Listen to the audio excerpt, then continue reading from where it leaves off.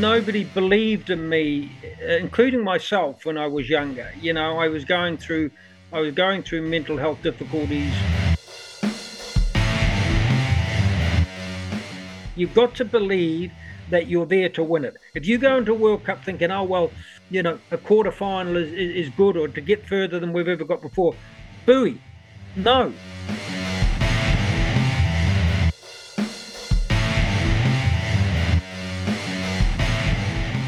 Hi, my name is John O'Driscoll, and you are very welcome to the Blueprint Podcast.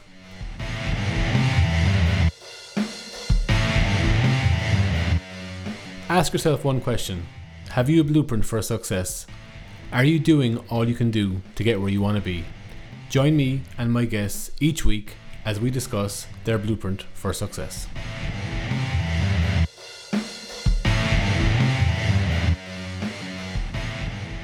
Can you do me a favor, and can you please drop us a like or a follow wherever you get your podcasts? Spotify, Apple, Google, and please give us a 5 out of 5 star rating. It does really help. Thank you so much.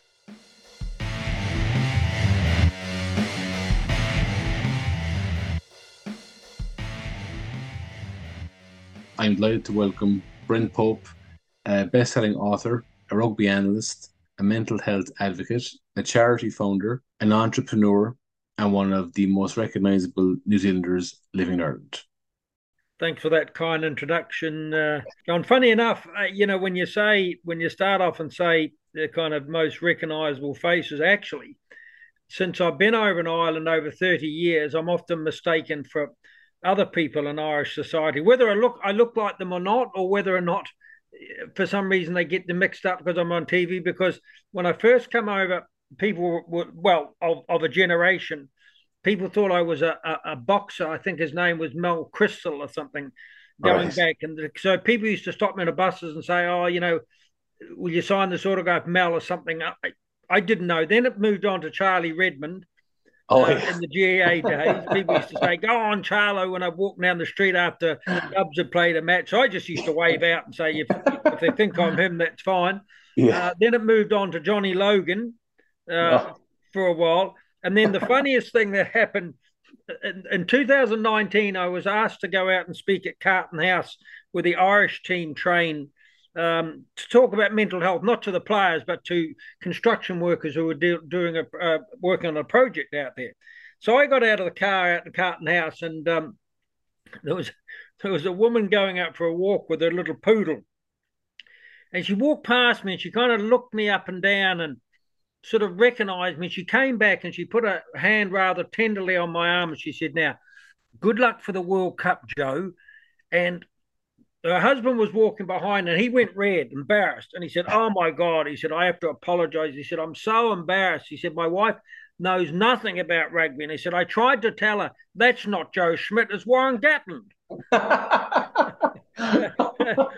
So I had to say, no. Can't I just be recognised for for myself? Can I just be Brent Look, I Pope? suppose I should take those as compliments because those people have all been successful in their own right. But it's just either I have a particular type of face, or I think it's a lot to do with the grey hair. I think with Johnny Logan and Warren Gatland and that, you probably got grey hair, and especially with Gatty, they hear the accent and think everybody's Warren Gatland at one stage. Brent, we spoke off air briefly, and you mentioned that you've packed a lot into your life. It's been a very eventful life. Most people will know you from your analysis on the television for Rugby, part of the renowned trio Conor O'Shea, George Hook, and yourself, along with Tom McGurk. But you've been so varied, and you've done so many things. In the start, I mentioned all the things you've done. You came over here 30 years ago playing rugby. Did you ever think that you would be where you are now, writing books, writing mental health books for children, a mental health advocate, a shirt and shoe designer? It's just been the most amazing career. Well, to be honest, and somewhat sadly, I mean, my work in mental health, when you pose that question to me, it's actually quite emotional because there was a time when I wouldn't even thought I would I made it to Ireland. That I would have. I was in a very dark place before I came to Ireland, and I didn't know whether In fact, I would see the next day. But part of my journey has been going back to my teenage years. I was always known as Project Pope. I always had to do something, and what I'm most proud of is that those things that I had to do weren't often the stereotypical things for people to do. Like I always tried to be my own person, and that even went back to say my early days. With sort of writing kids' books and that, which wasn't the thing to do for rugby players because you were seen as being sort of macho and having to live in that world. And I was never about that. So most of my friends, even at school, some of them were played sports and played rugby. Others were in bands. Others were artists. So I had an eclectic sort of, I suppose, background of really enjoying what people did from other walks of life. So that's it about my journey to kind of, I don't, from my own point of view, to sort of deconstruct what a rugby playing New Zealander should be about. And I wanted it to be about a lot of things, including at a later stage mental health advocacy, but most importantly in those days, just to be a little bit different. The way that I dressed, even, going to rugby training. I went to a sort of a rugby university, and everybody dressed the same way. And I'd arrive at training looking like something out of Dixie Midnight Runners or something, with rolled up trousers and sort of trendy gear. So I always loved clothes, and I always loved music, and I always loved things that were a bit different. I mean, rugby wasn't my only sport. I was a good horseman. I loved animals, and so I suppose that sent me on a journey for the rest of my life and just giving things a go, really. You know, I've done a lot of things, as you say, and I was just funny. I was just talking to you before, and I said I was just going out for a walk the other day, and I just thought, yeah, you've really crammed a lot into your life, Brent, and that's not an egotistical thing to say. I'm not saying it for that I ever did anything for recognition. I didn't. I did it because I enjoyed it, and it certainly didn't come with bags of money or anything like that. I just thought, okay, I'd like to write a book for kids or whatever, and end up publishing 6 or 7, published an autobiography in 2012. Then I wanted to write another book around mental health, so I did all that. I was on TV playing the clarinet and singing and those sorts of things because, again, I thought I can do this. Same when I set up my shirt and shoe brand, I sort of thought, I'm wearing all these other people's clothes on TV, getting them free advertising, whatever. You used to have, I suppose, brands come to you and say, look, would you wear this shirt on TV, or will you wear this suit on TV? And then I thought, I could design my own shirts. Why can't I? So, Yeah. And it's not about, actually, you have a financial background. It's never been about money. I've never been about money. I know people can say, oh, yeah, but I know that makes a lot of people tick. I've never been about that. I get by with what I have to do. I'd rather enjoy doing something than the financial, I suppose, rewards that it brings. Now that's easy for me to say because I suppose I don't have it. That's probably a regret. I don't have a family. I'm not married, so I can probably live on the smell of an oily rag if I have to. So, but I've never been about that. I've been about trying to find what I enjoy, and now later in life, finding what my purpose is, I suppose. You've had success in several different fields.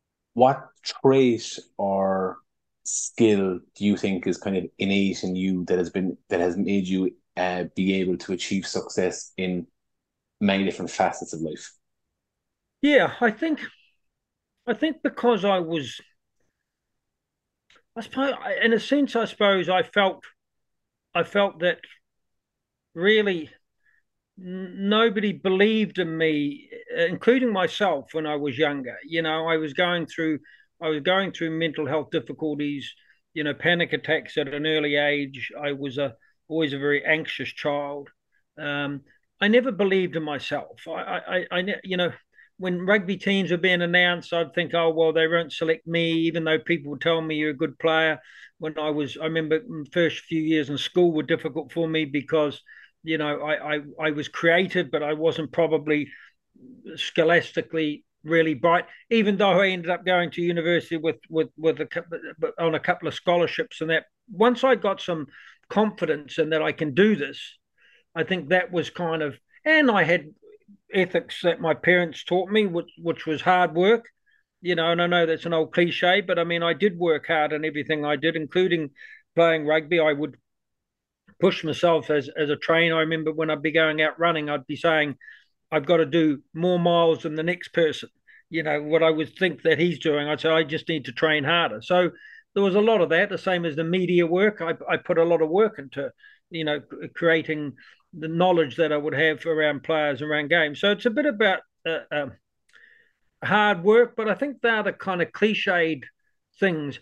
For me, it'll sound stupid, maybe, or maybe it doesn't, but I wanted to do things I was proud of. I think that played a huge part in my life. I wanted to be proud of my achievements, rather than just say, okay, it's a means to an end, it's a means of getting on the property ladder, it's a means of doing something. I wanted to be proud of whatever I've done, and that's sort of all intertwined with my mental health work, and so that I can look back on my life and say, yeah, I was proud that I did that. I was proud that I gave it a go, because I think sometimes looking to pride and looking to do something you're proud of, it takes over everything.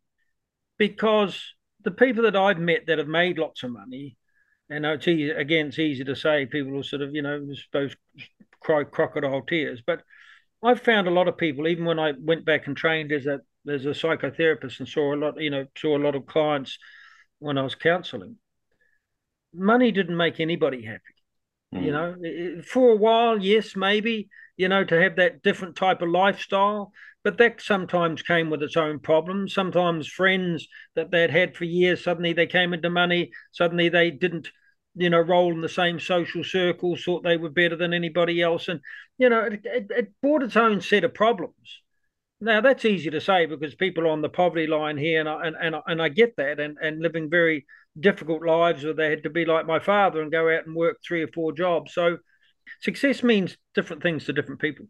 Mm-hmm. You know, I Absolutely.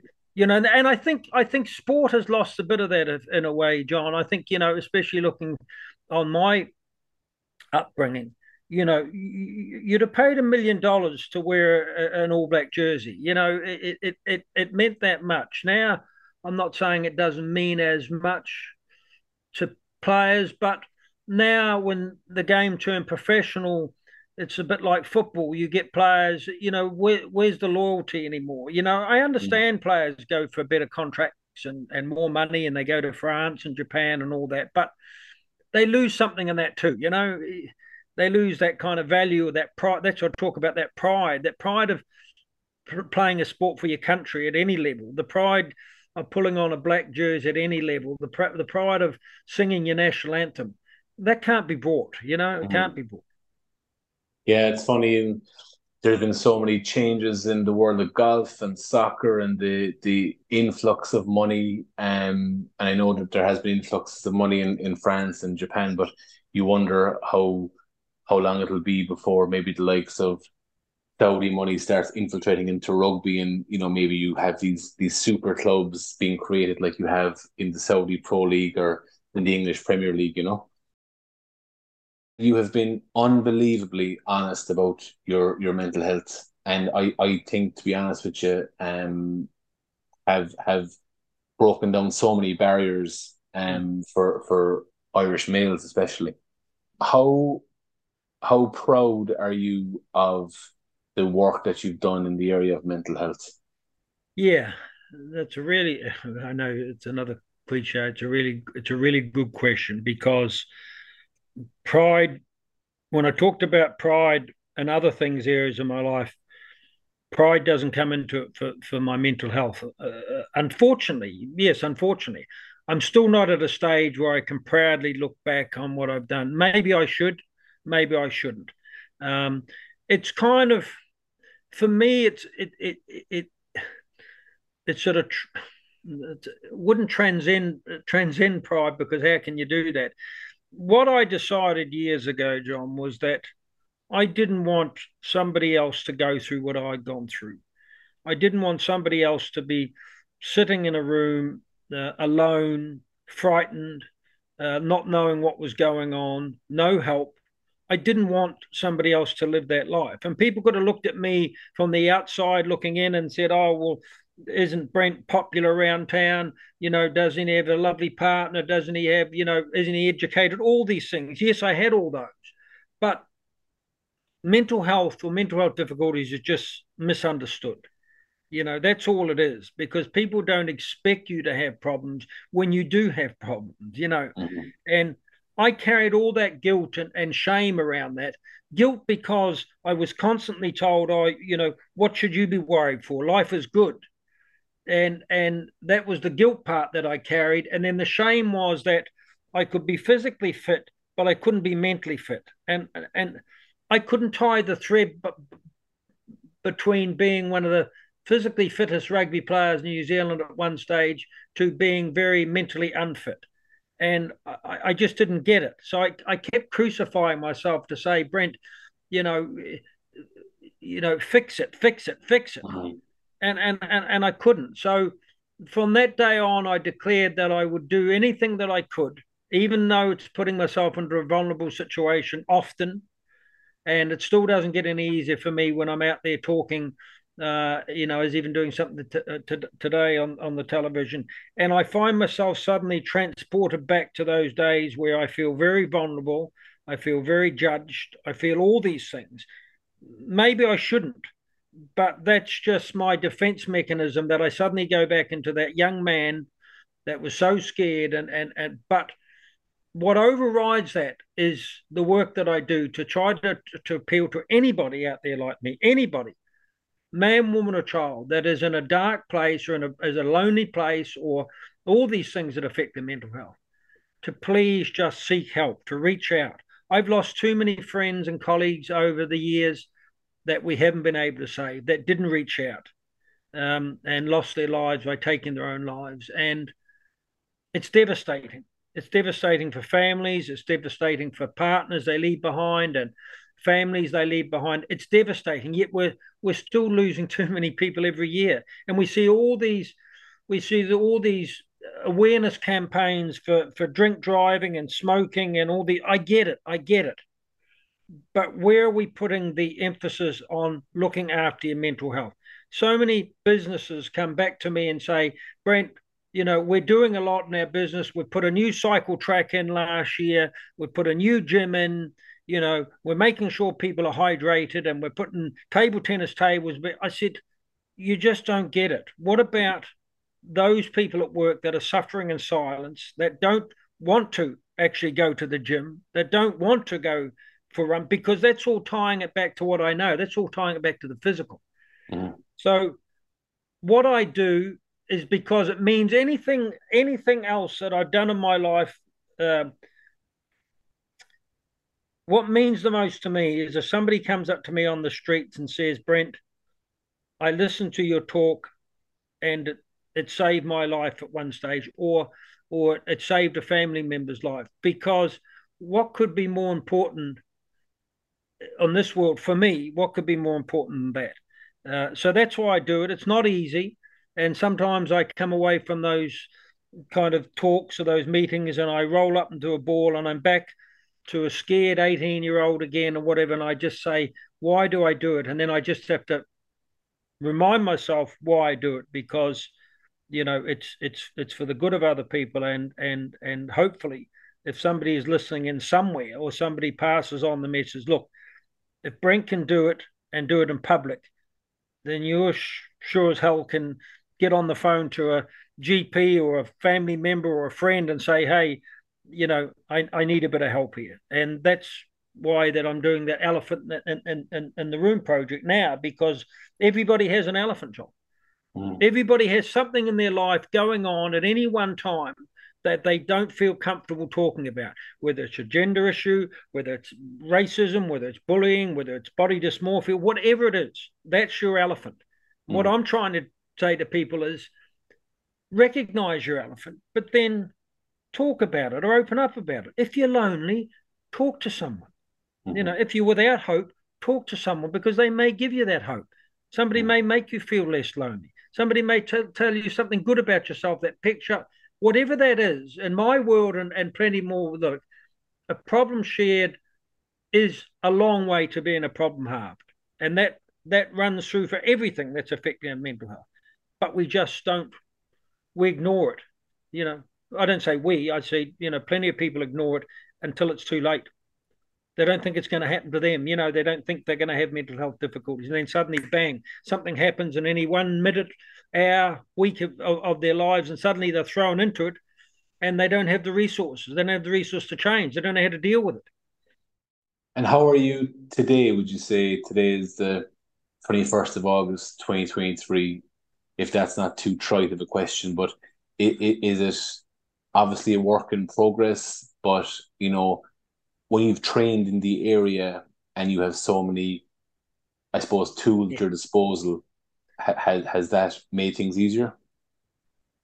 Not really. I unfortunately I've been dealing with a kind of a physical illness for the last few years, and it's become chronic now. So, basically every day when I wake up, I'm in pain, and so that is very hard too, because after a while, dealing with physical chronic illness, I suppose, is difficult on your mental health too. Then you're right. Then I have to apply the processes that I know about gratitude, about empathy, and looking at each day when I wake up and saying, okay, this is a day I'm still here. I'm still in a bit of hot fight. Look, I know I'm realistic. I sometimes when I go and hear other people talk about mental health, I feel like standing up. I feel like standing up in the audience and saying, how would you know? If you haven't been in that place, how would you know? And it's no good just talking out of books and saying this is what you should do and this is what you shouldn't do. It's about finding your own journey. I don't tell anybody how to. I give them some clues about what I use, but I never tell anybody, because one shoe doesn't fit everybody. You've just got to find your own path. And it's not about simply being happy. Hell, if it was that easy, we'd all be doing it. We'd all be happy. It's not.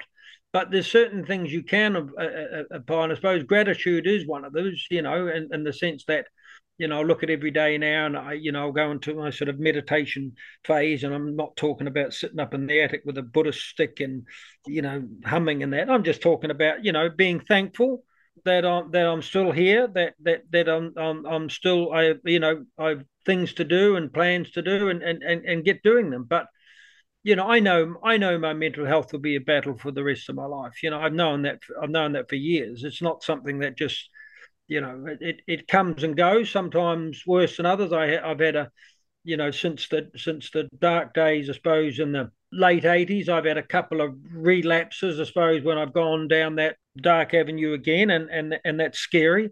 I think I know now the kind of, I'm not saying I know the triggers, because it doesn't always have to be a trigger, but I know enough now to get help when I need it. I still feel the judgment. I still feel the judgment from other people and the public. I still feel that they think, at times, oh, I'm glad I'm not Brent Pope, and that's tough sometimes. I don't mean glad they're not me for, being on the television. They're glad they're not me having to deal with mental health difficulties. But look, that's what I've been saddled with. Maybe in God's world, that maybe I was put here for a purpose, and that purpose is to educate people around mental health and say that it's real and it's scary and it's a frightening place to be, and that we have the ability. We all have the ability, John. We all have the ability to save others' lives with compassion, with empathy, with a smile. That smile that you give to somebody, how do you know you're not changing their world for the better? How do you know that they weren't in a dark place and they were just, seeking someone to talk to, or someone to smile, or someone to recognize them or something, or recognize they were in a bad place? How do you know that every day? You don't. So my attitude is that I try to be as kind as I can be to everybody, and not be judgmental, and try to be compassionate. And so that's how I get over things. That's my toolkit. sport has obviously been a big part of your life, and it's a big part in many Irish people's lives and people worldwide. And there's obviously to timestamp this podcast, we're less than 2 weeks out from the Rugby World Cup. Just to switch gears for a second, Yes, please do. how how excited are you for the World Cup?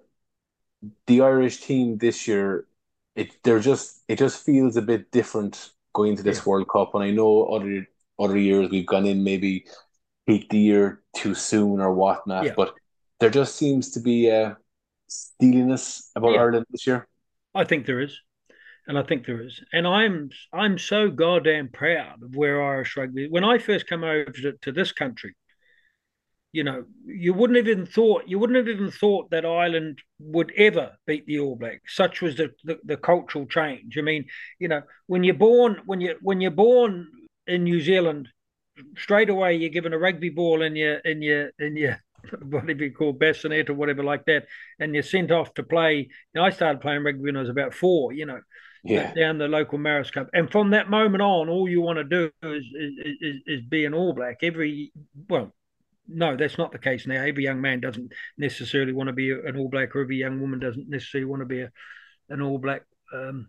But the changes in Irish rugby have been immense, and no more so than Joe Schmidt brought something different to the Irish team, and he brought a.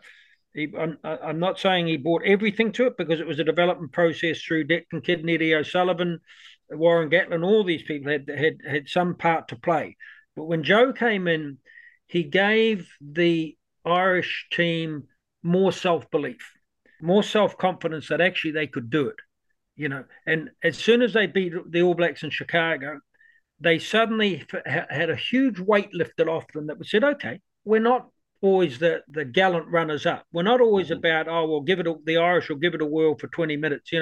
I played Irish teams before, and that's what you'd always be told. Oh, they're going to come at you and they're going to throw the kitchen sink at you for 20 minutes, and then you'll beat them out the gate, and they'll have a beer and with you after. That was what, you know, Moral victories. yeah, and it was also regarded as an elitist sport when I first came over here. Bankers and insurance workers' sons that will play rugby. So once Joe brought that winning culture, and ironically, they were brought kicking and screaming into the professional game, when in fact they become the world's blueprint for success in the professional game.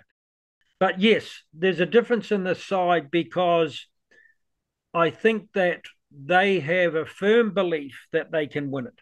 And you've got to have that belief. Talking to anybody in the World Cup, you've got to have that self belief more than anything, to know that you can go all the way and you can win it. And that's your dream and that desire. Does that mean they'll necessarily win it? No. But you've got to believe, a bit like Roy Keane speak, you've got to believe that you're there to win it. If you go into a World Cup thinking, oh, well, a quarterfinal is good, or to get further than we've ever got before, booey.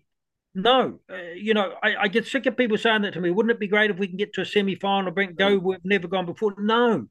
Players like Johnny Sexton and these players, they want a World Cup winners medal. It's a bit like having all the world records you like leading up to Olympics, and then getting an Olympic bronze medal or something, which is a disappointment.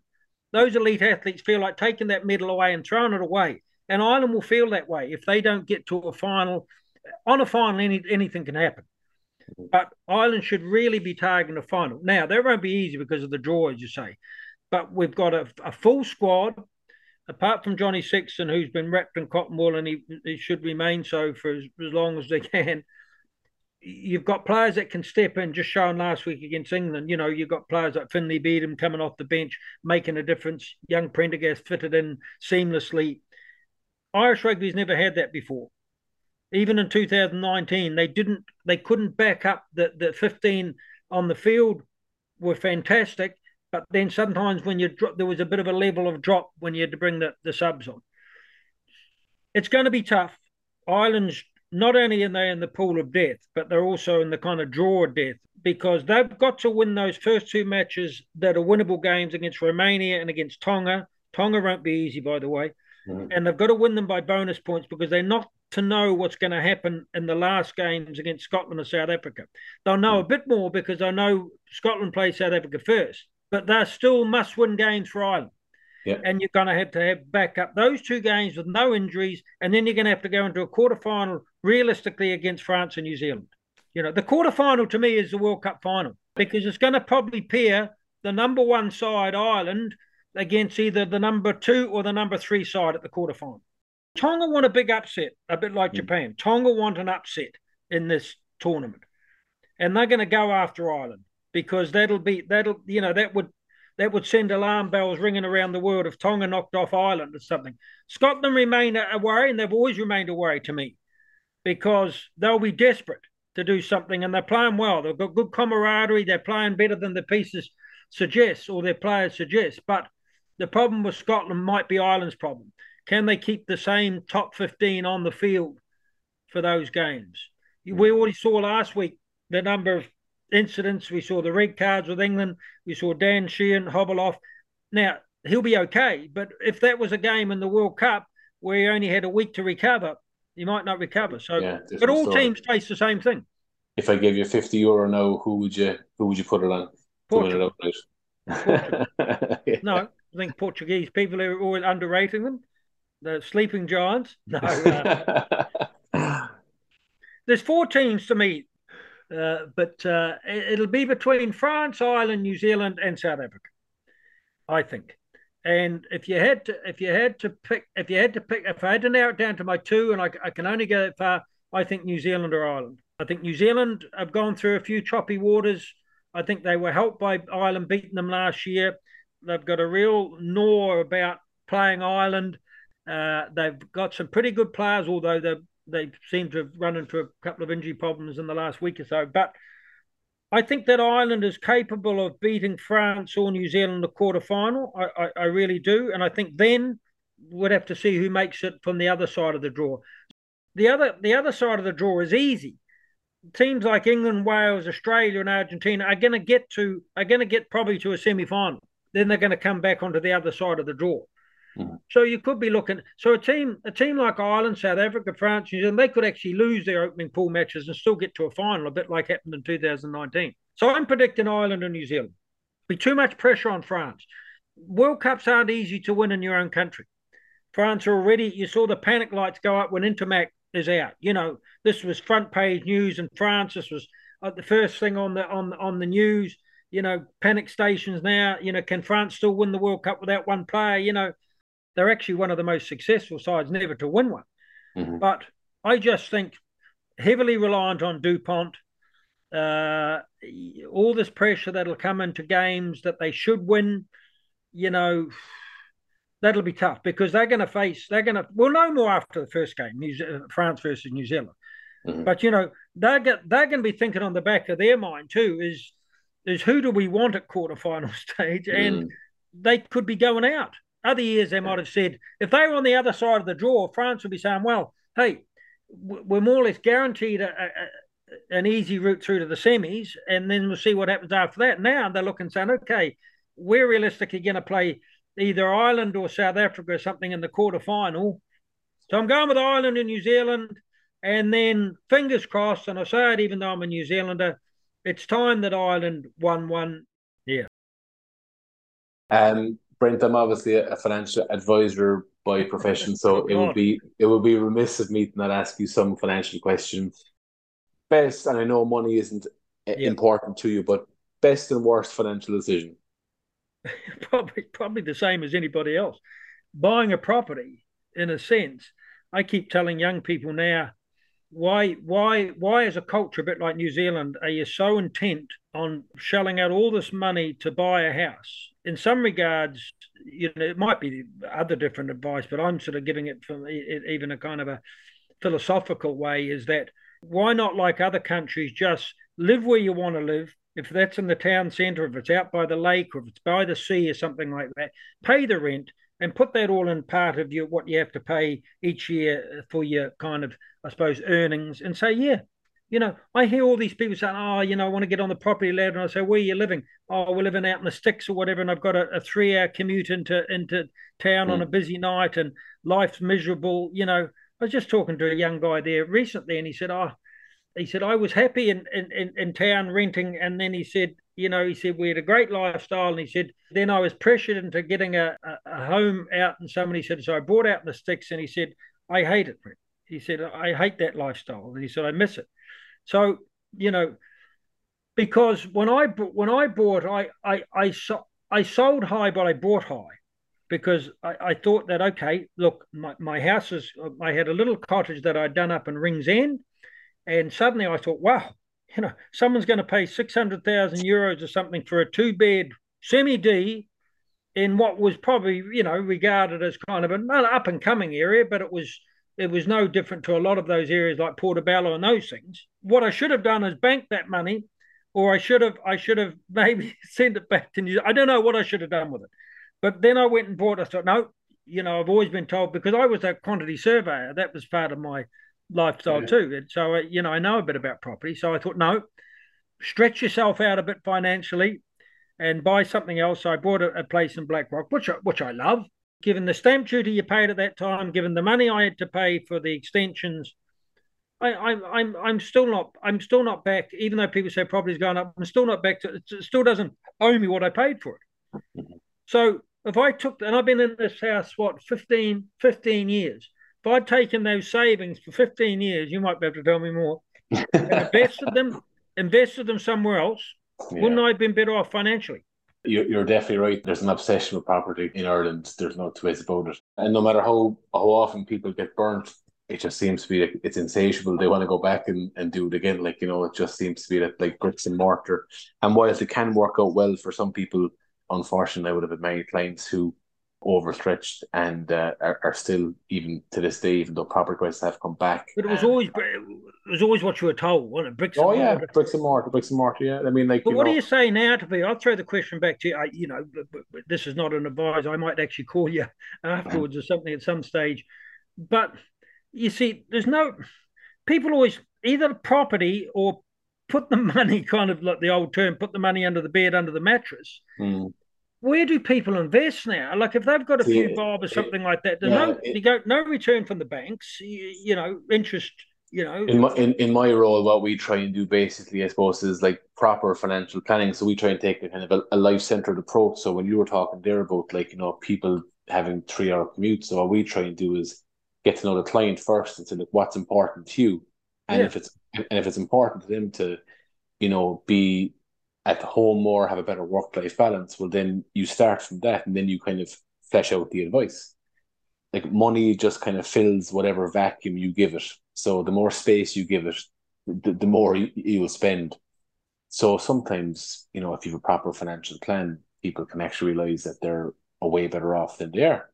And, some people need 100 grand a year to break even for their lifestyle. Some people need 20. That's just the hard fact of the matter. But it's whatever is important to you. So that's where we kind of take it from, is like we start off with, tell us about you and what's important to you, and then we work out the advice there. It shouldn't be about sales. It should be about what the client wants. So that's the first point, and then you work out the plan around that. Absolutely. Rather than just saying, okay, Brent, you need a pension and you need life cover and you need this, and this. It's like, no. What do you want? I want to go on more holidays. I want to spend more time down in my holiday home in Kerry. I want to put my kids through college. Okay, well, they're your financial goals. So let's make a plan to help you achieve those goals. It makes sense, and I like that. I like that approach, I'd have to say, because as we get older, my advice to people is, I know it's easy to say again in my situation, but please don't wait around. Please don't. Please don't stockpile for something that, I'm not saying you go out and be Flahulok or whatever, there's me speaking Irish, by the way. But, I'm not saying you go out and buy a Lamborghini or something tomorrow, but please, mental health wise, allow yourself some little treats, that you'd absolutely like to get to. Have those as part of your goal, not just to have $1 million in a pension account by the time you're 70 or something, because by the time you come around to 70, I get so many people saying to me, John, look, I've got this great pension coming in, plenty of money coming in. I'm 75. I only need a bottle of wine once a week. I've got my Leinster season tickets or Munster season tickets. couple of holidays a year. That's me done. Mm-hmm. So what they want to do at 75 isn't what they want to do at 55, because... What we say is two things to our clients. Live now, but plan for the future. Yeah. And second thing is have a sunny day and a rainy day fund. Absolutely. So while it's important to have the God forbid scenarios looked after, you also have to have the money to do something that you enjoy. Treat yourself with a Pope shirt or a pair of Pope shoes. Exactly. Treat yourself. Very smart advice. Invest in a good shirt. That'll be. I hope you'll be telling all your clients that. Brent, you've been so good with your time, so I'm going to wrap it up with a final question. How would you like to be remembered? I don't care if somebody would come to my funeral and say he was a great rugby player. I don't care. What I care about is that somebody would come along and say, what I'm most proud of, he was a kind man, and I'll sum it up with that, because that is what keeps me going, because I'm not about BS. I'm not about having to be someone else, but I am a kind person, and I'd like to be remembered as someone that was kind, somebody that gave back not only to people that he loved or cared about, but to other people, gave back to community, gave back to countries, gave back to something. That's my kind of, I'm not a religious man, but I always wanted to think that I lived my life in a godly way, if that makes sense. I'll be judged like everybody else come Judgment Day, but I'd like to, whoever's making that judgment, to say, well, he was always about kindness first, Thank you so much for coming on. It's been a real pleasure, and I've enjoyed it too. So thank you very much for the platform, and really appreciate it.